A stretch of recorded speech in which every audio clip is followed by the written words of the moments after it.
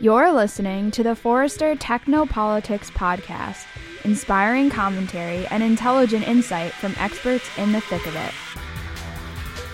Hi everyone, this is Mike Gualtieri, your host of Forrester Technopolitics. I'm delighted today to be here with Sarah Rotman-Epps, who is a senior analyst at Forrester.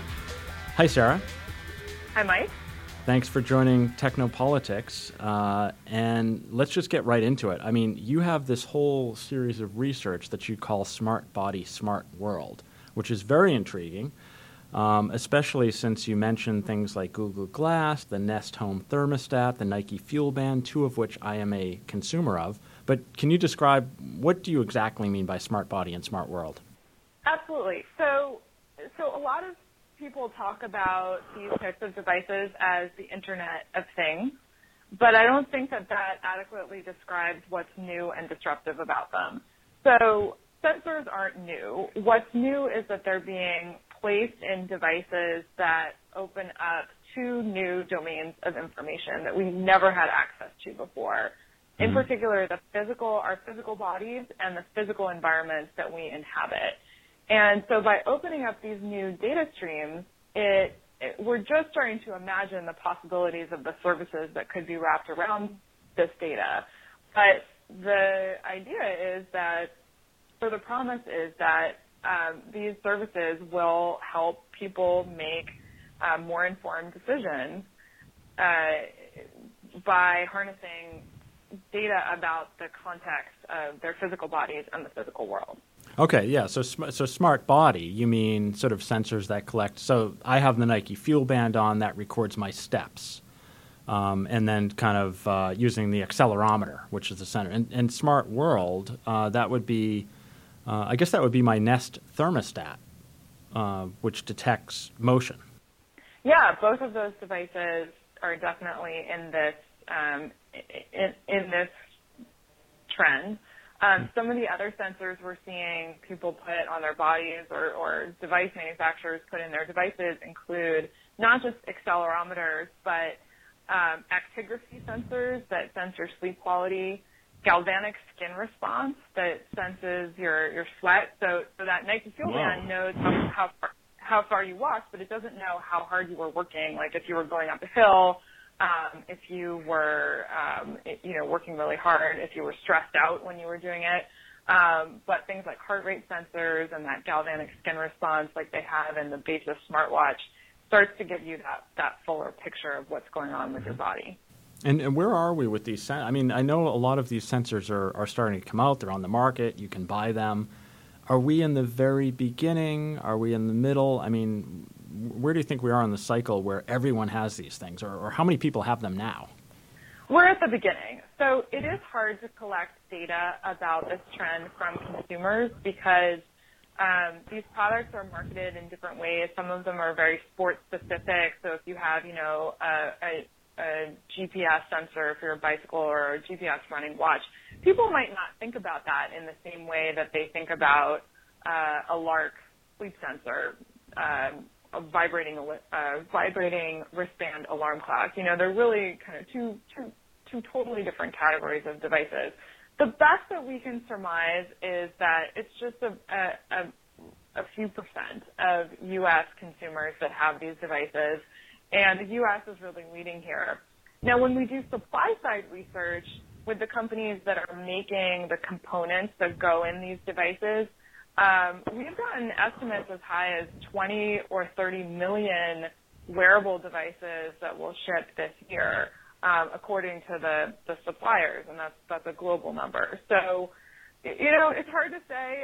I think it's pretty clear we're at the beginning where, what I'm seeing as an analyst is a lot of really promising products.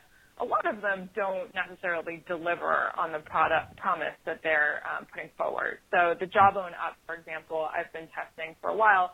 I've now gone through two different Up bands since they re-released the product for manufacturing problems the first time, and they've just bricked on me. And for those that don't know the Jawbone Up, what is that? Is that like Nike FuelBand, counts your steps, or? In fact, the guts of the Nike FuelBand and the Jawbone Up are the same. They both use a motion X accelerometer. So they're tracking your your motion during the day, and the Up also tracks your sleep quality at night if you want to use it that way. And the Up has a unique feature, which is an idle alert, which you can set for every, say, 15 or 30 minutes to vibrate so that you know you've been sitting for too long and you need to get up and stretch. Cool. So adoption is not big right now, but it's certainly bigger than it was. Are there any parallels to the way smartphones were adopted? I mean, it seemed like not many people had smartphones. The iPhone came out, and, is there a killer sensor out there or that will be the tipping point for adoption? I don't think it's a killer sensor, but I do think that there's a role to play for major platforms like Google and Apple. So Google has been very public with Glass, and they've done a lot of things right in their lead up to this product release that makes me optimistic that it could be different than some of the lackluster hardware launches they've had in the past, like Google TV, or the first Android tablets or the first Chromebooks, all of which Google TV was a total failure, and the other two have really taken a long time to take off.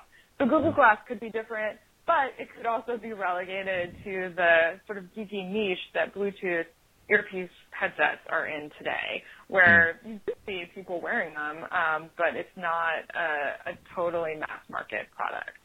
Well, I for one am really, really excited about Google Glass because I think smartphones are barbaric. The reason why is because you have to hold them in your hand. So I hope that Google Glass can somehow give me my hands back. Google Glass may give you your hands back, but it may take away your friends. I think the biggest challenge with Google Glass is the social norms surrounding it. So what is it like to be with a person who's wearing glass and you're not? There's a power dynamic there that we haven't really worked through of, it's bad enough when you're with your friends or your family and they're looking at their phone, but if that's visible to you, you at least know what they're doing. If you're talking to someone who's wearing glass, you have no idea what they're looking at. Right. And that is going to be unnerving for most people, I would say. So it's not, that's interesting. Yeah, I didn't think of that. It's not just technology, but it's like social and cultural norms, and I guess that's true with a lot of the sensors. Yeah, well, the good thing is that we're starting to talk, as a culture, talk about this stuff now before the products go mainstream, and that's something we never did with smartphones. They just, I would say adoption with smartphones outpaced growth and evolution of our social IQ. And with devices like Google Glass, where at least, the Onion is making fun of it today, I think that's phenomenally important for figuring out as a culture how we want to use these devices. Yeah, I heard there was a dive bar in Seattle that banned Google Glass.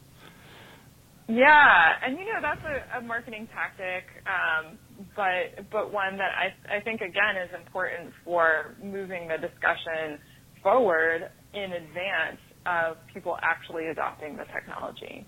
Now, what about businesses? What about the enterprises, the normal enterprise that we think of? I mean, certainly, I can see the value to widespread sensor adoption by sort of the sensor makers, the Samsungs, the Apples, the Googles, the Ciscos.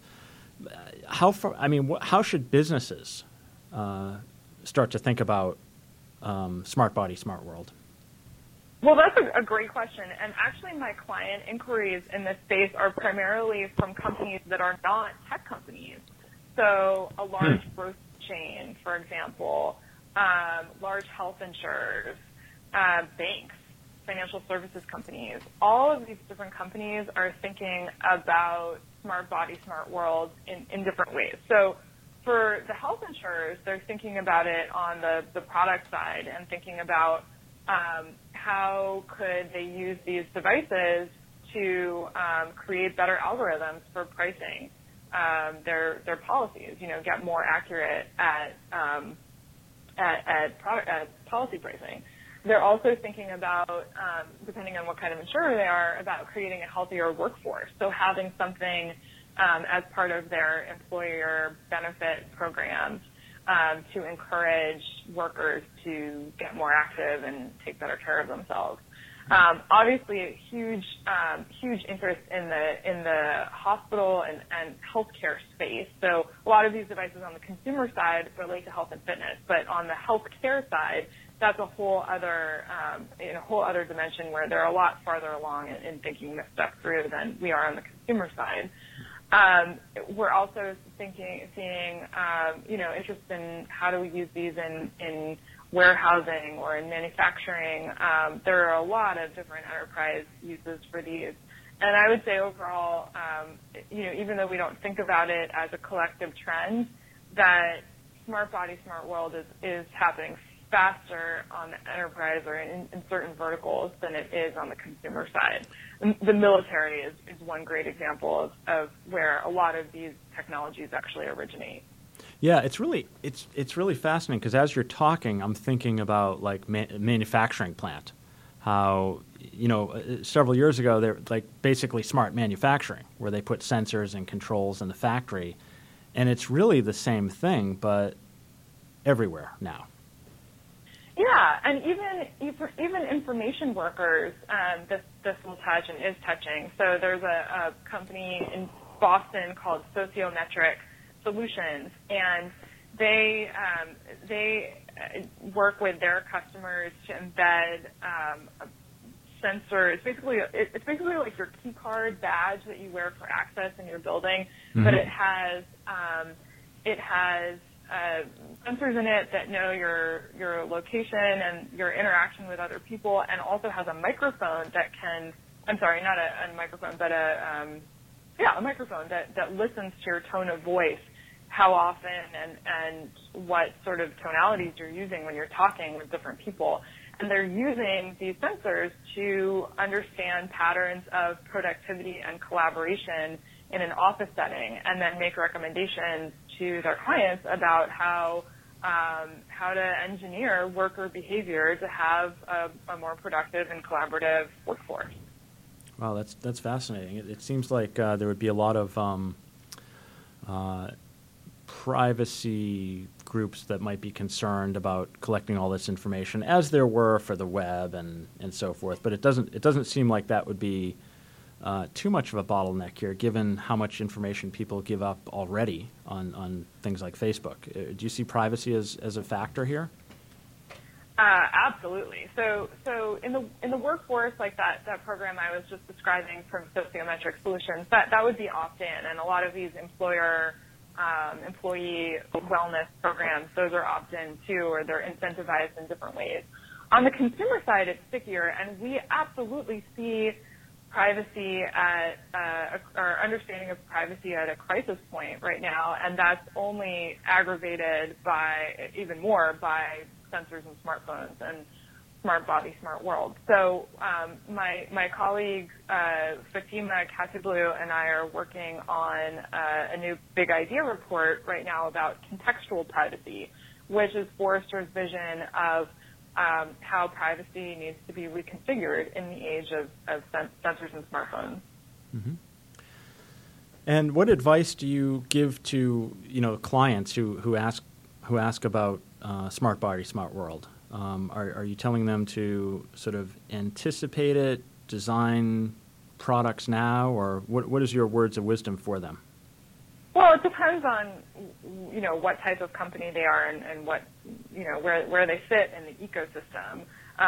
If they're on the consumer hardware side, for example, I was talking to a maker of accessories for consumer tech. This is absolutely going to be core to their product or the use case in the future. If you're talking about a grocery chain, that's something that they might be thinking about in R&D labs and innovation for the future shopper experience, but it's probably not going to be something that is has immediate impact. However, one of the things I would tell them to watch is Google Glass, because if you read the tweet stream, #IfIHadGlass, which I recommend everyone doing if they have a spare 10 minutes, you see how many people want to wear these things to go grocery shopping and, to do sort of mundane tasks throughout their lives. And if glass takes off, this could really be the next great platform for app developers, including every kind of company. So it could be, something like Pinterest plus Amazon plus Facebook plus iPhone all rolled into one, and could be enormously disruptive, or it could be a total failure. So we'll see. Yep. All right, Sarah Rotman-Epps, thanks for joining Technopolitics. Thank you, Mike. You've been listening to the Forrester Technopolitics podcast. Read more about the technology-fueled disruption and join the discussion at blogs.forrester.com.